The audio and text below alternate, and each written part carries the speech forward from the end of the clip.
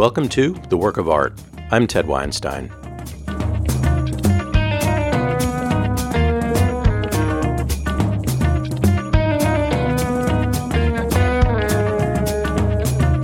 The Work of Art is a series of conversations with some of the world's leading writers, musicians, photographers, artists, and others discussing their creative process and their creative lives.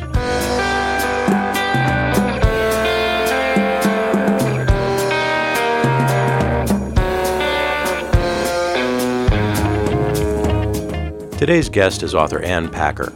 She is the author of the best-selling novels The Dive From Clausen's Pier and Songs Without Words, and the short story collections Swim Back to Me and Mendocino. Her latest novel is The Children's Crusade. She spoke with me from her home in Northern California. Ann, thanks very much for joining. Thank you. And I'm curious, really, at the beginning of your own beginning, when did you first think of yourself as a writer? I think I started a little late for most people. That is to say, not until I was in college. A lot of fiction writers and writers of other kinds tend to start in childhood or at least by adolescence. But as the daughter of a writer and the sister of an aspiring writer, I was the outlier, and I wasn't going to be a writer until I got to college. And it was actually in my senior year. A close friend of mine suggested that we take a fiction writing seminar together. And I pointed out to him that I had no interest in being a writer, but he was very persistent, and clearly on some unconscious level, there were other things happening inside me about that prospect. So I applied for this writing class and got in, and I had kind of a conversion experience. I'd say within 3 weeks of beginning this class, which was mostly at the beginning just writing exercises on dialogue, setting, that kind of thing. I fell in love. There's really no other way to put it. I thought, if this counts as work, sign me up. What grade did you get in the class? I think I got an A. I'd have to go find my transcript to tell you for sure. I'm sure I got an A. I think it was the kind of class in which everyone gets an A. Okay. It's an impertinent question, but if you're talking about encouragement from your family or demands from your family to be a writer, it's nice when you've also got relative strangers saying the same thing. Yes, absolutely. And probably if I hadn't been getting encouragement from that teacher, I would not have had the conversion experience. It was probably, they were all, part of the same thing. Given how long you put off writing and how well you did right away in class, has your technique changed over the years since then? My technique has never changed, which is to say, I don't plan what I'm doing. I just dive in. And it's a process of sort of finding my way forward almost blindly.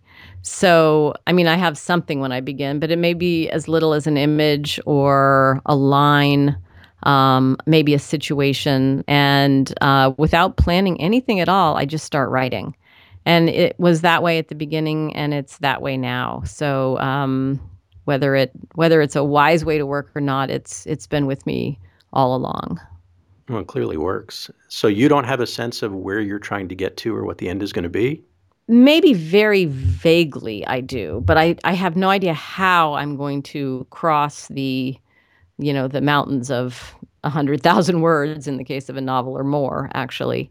I think with The Dive From Clausen's Pier, I had a sense of the shape of the novel. I had a sense that the main character, who's a young woman whose fiance is injured in a diving accident, I had a sense that she would leave him and then that she would kind of come back to him. But I didn't know at all what the details would be and how it would be expressed or how it would feel or how it would sound to a reader. All of that was very much just imagining it scene by scene as I made my way through the first draft. All of your writing has a very powerful mood. Does the mood come at the beginning and then you write in that tone, or does that change over time as you work out what you're trying to write? I think the mood or tone or feeling is there from the beginning. Sometimes I think of it as a kind of a combination of voice, and I think mood is actually a really good way to talk about it. Funny, in that first class that I was just talking about, one of the other students was the writer Tom Perrotta, and he said to me, in the last few years, that he thought one of the interesting things about the two of us having started out in that class together is that we both sound now the way we sounded then, 35 years ago or whatever. And he's satiric and sort of gently satiric and very funny. And I think he correctly pointed out that my work tends to be slightly on the melancholy side. You were full born from the head of Zeus at the beginning. Yeah, right. How soon are you showing drafts or segments to others? Or is this a solitary craft for a long period, or do you like getting feedback quickly? A very long period. I tend not to show anyone anything until I have a complete draft.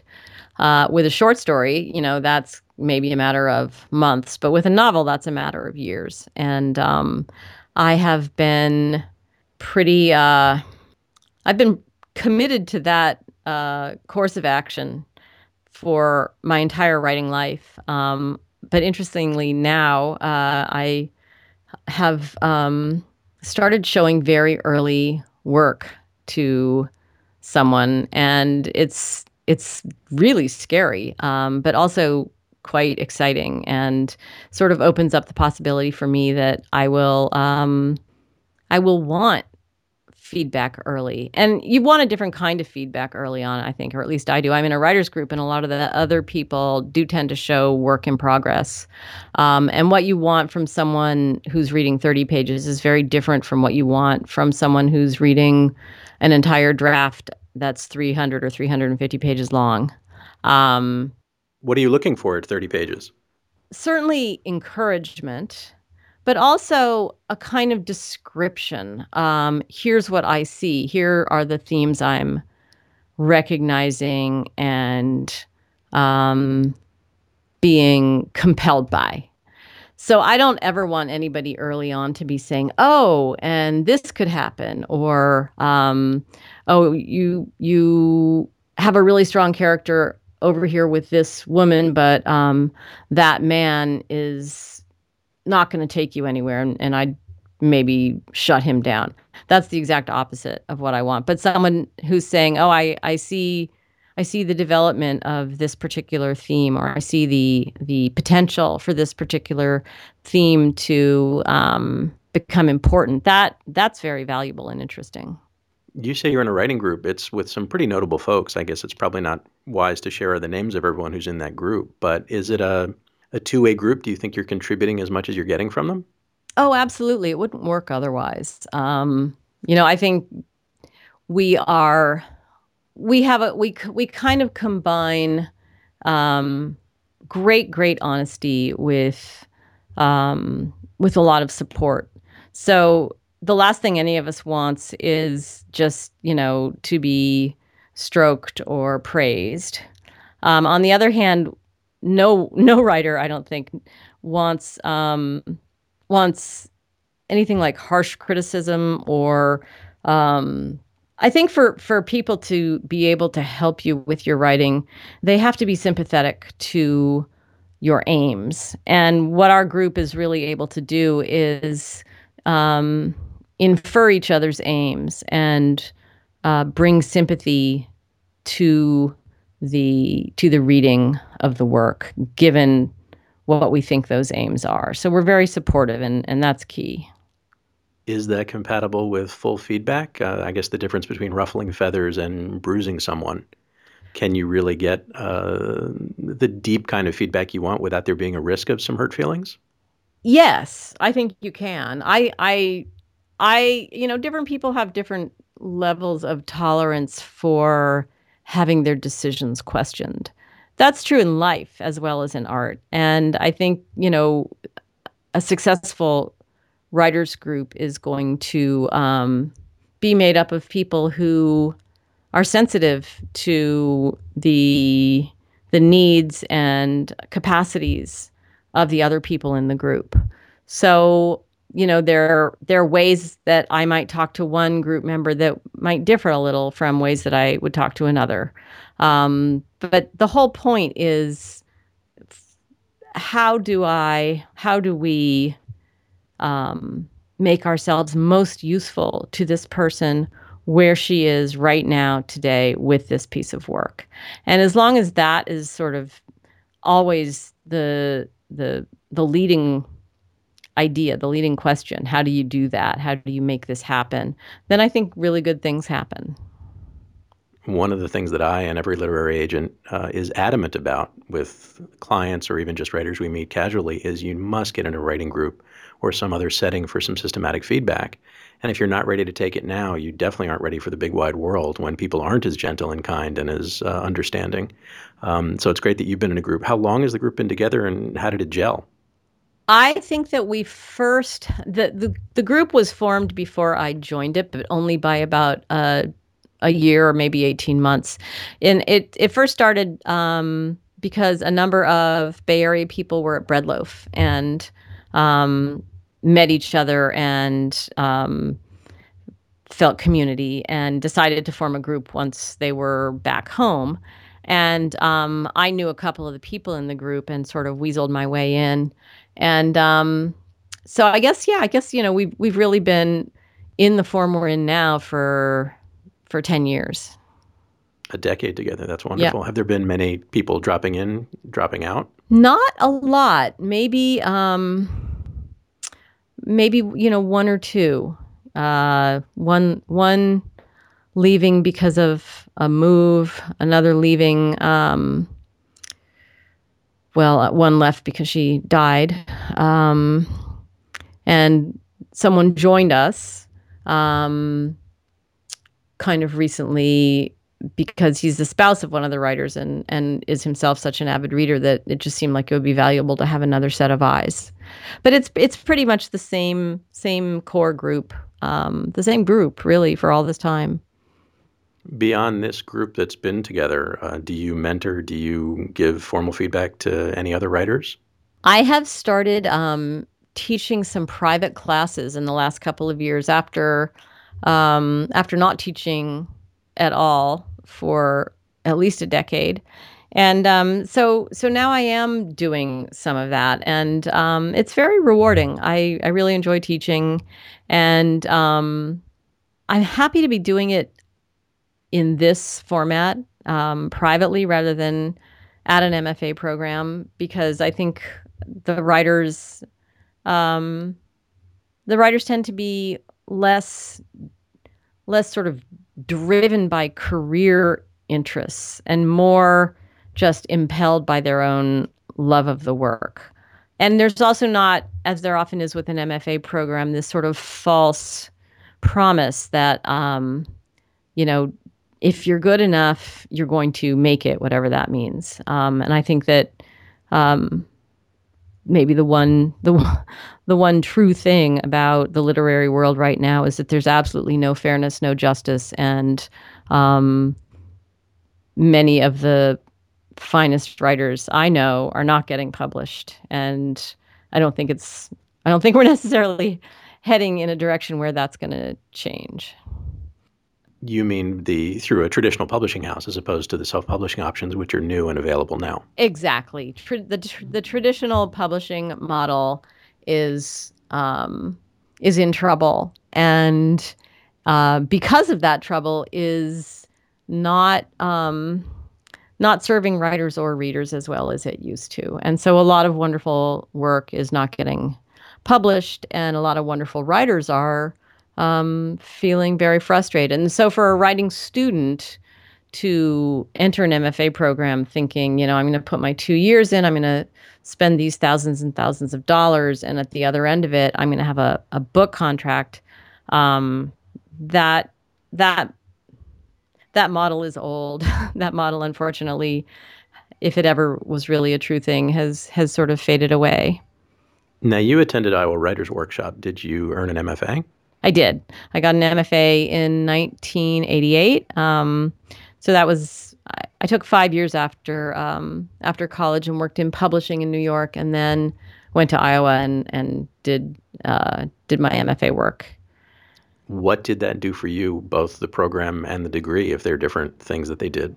I would say that the degree did almost nothing. The program, I mean, certainly it was helpful to have the degree in order to be read by editors. And so I shouldn't say it did nothing, but the program helped me a lot in that it both taught me how to think about how fiction is made and taught me that I already knew a lot about how to think about how fiction is made.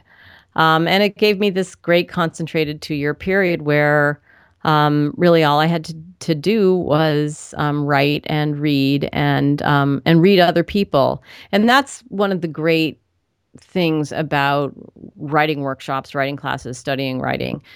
You learn at least as much by reading others and thinking about how to help them improve their work as you do by being read by those same people and having their feedback inform where you go in a next draft. I'm going to emblazon that on posters and give them away for free, because that's what we're always telling authors, every agent on the planet, that it's as much the process of giving feedback that makes you better as much as receiving feedback. So delighted to hear you say that. Yeah, You talk absolutely. about the credentialing of the MFA and obviously your fancy undergraduate degree and all those sorts of things. Does that matter for a writer? I mean, you say that writing came naturally to you for whatever reason. You were quickly off to the races with your own sense of the writing. The credentials were there as well. For an aspiring writer, um, which of those things, one, is amenable to their control, and two, which of those is important if they want to build a career as a writer? Um, Very little is in one's control, unfortunately. Um, when I'm asked for advice or words of wisdom or words of encouragement for emerging writers, um, my emphasis is always on their process. And I think the most important thing for someone who wants to be a writer is to give up that idea and stop thinking about being a writer and listen to the ideas you have about, I don't even like to use the word idea. Follow your impulse to write rather than worry about having a career. It needs to be about the writing, about the story, about the imagining, about being true to your own impulses rather than trying to figure out what to write in order to achieve a certain level of success. So you're not writing to the market or thinking this is what's popular in the fiction realms in this day and age. Absolutely not. And I think that's a terrible idea. I mean, it's so hard to write a book.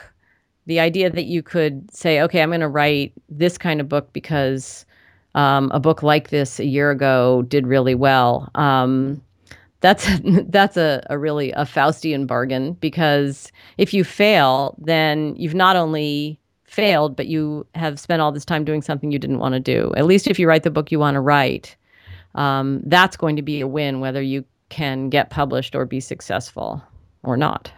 What do you read? Do you read other novelists, or does it feel like competition or distraction or a risk of plagiarism? Oh no, I read fiction all the time. I feel like my identity, not just as a writer, but as a person, is rooted in my love of fiction. And so nothing makes me happier than to enter a book and discover that I love being there. It's not something that happens all the time, but when it does happen, it I don't know. I think it's probably an overstatement to say it renews my faith in humanity, but not much of one. What other art forms do you go out of your way to study or experience widely?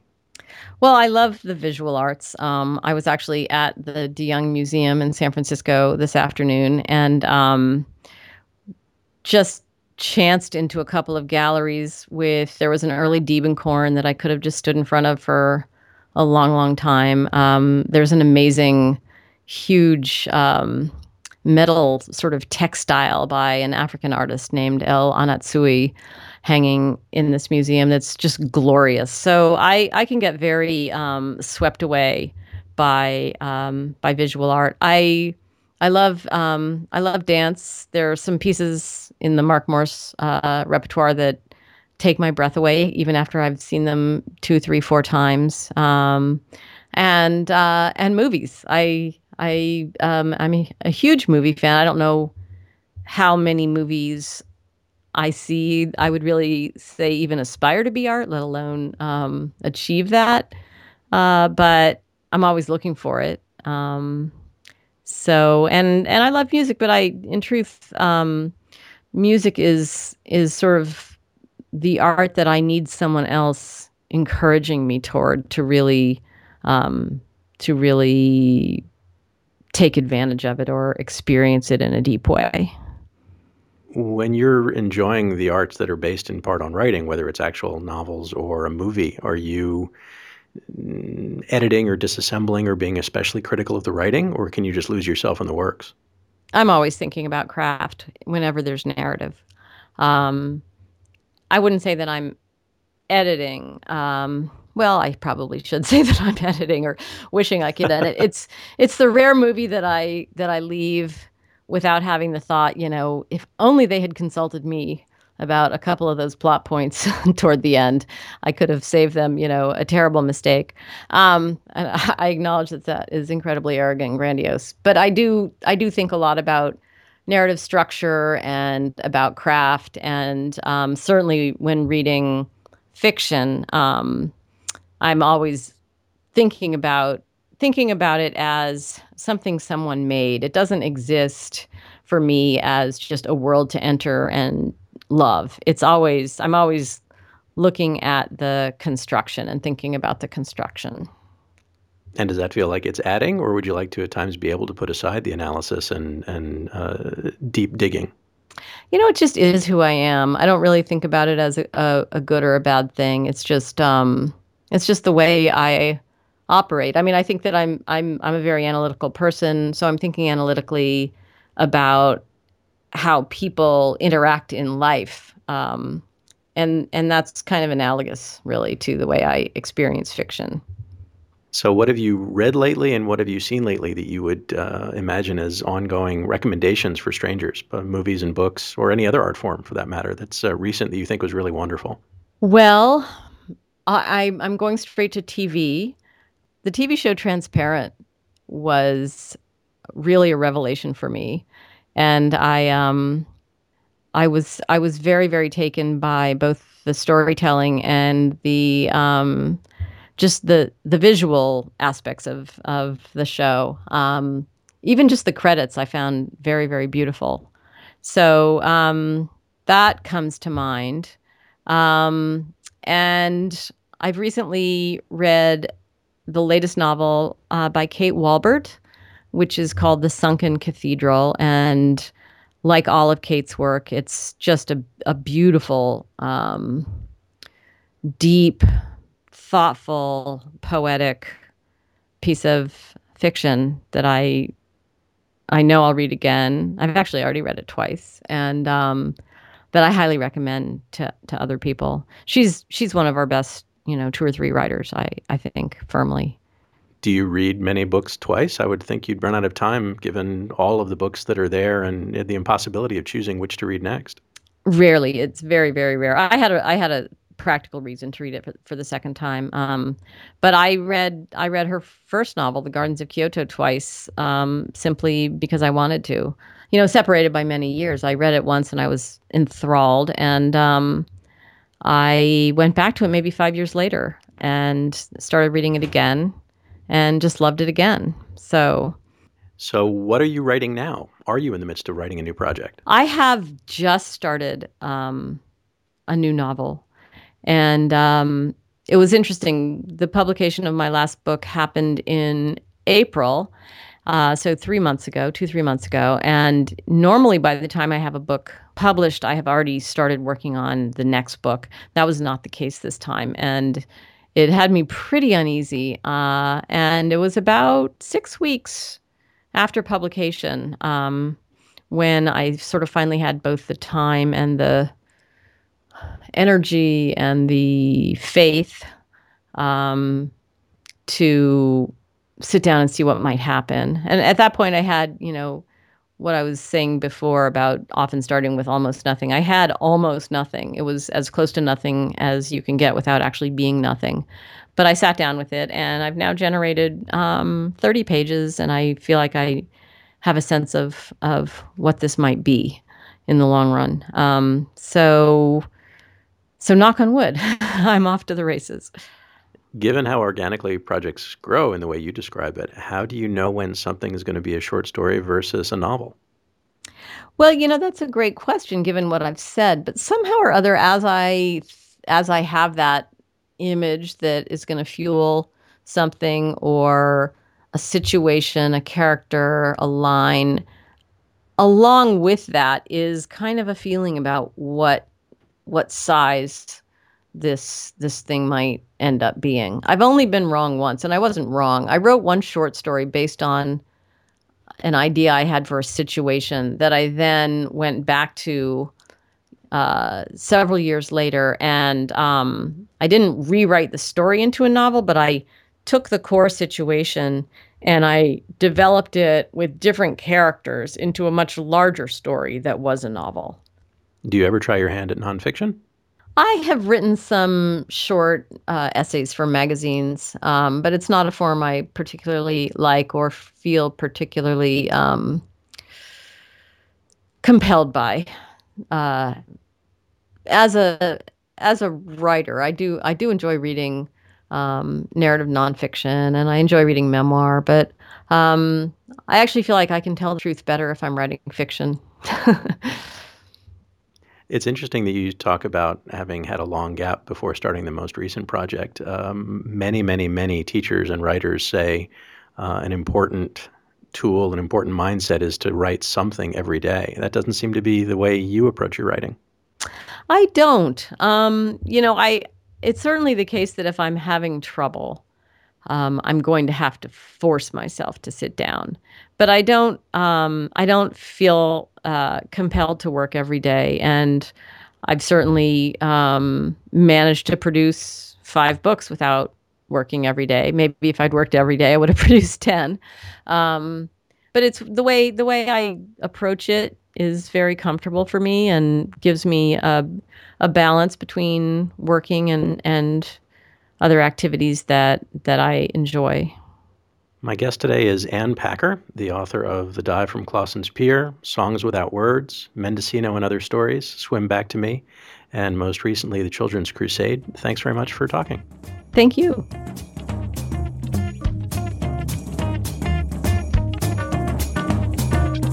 You've been listening to The Work of Art. I'm Ted Weinstein.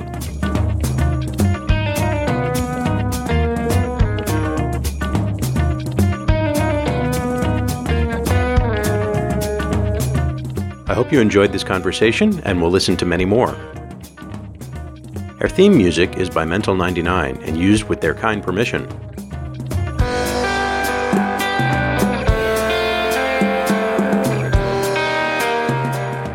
A production of Ted Weinstein Literary Management, this has been The Work of Art.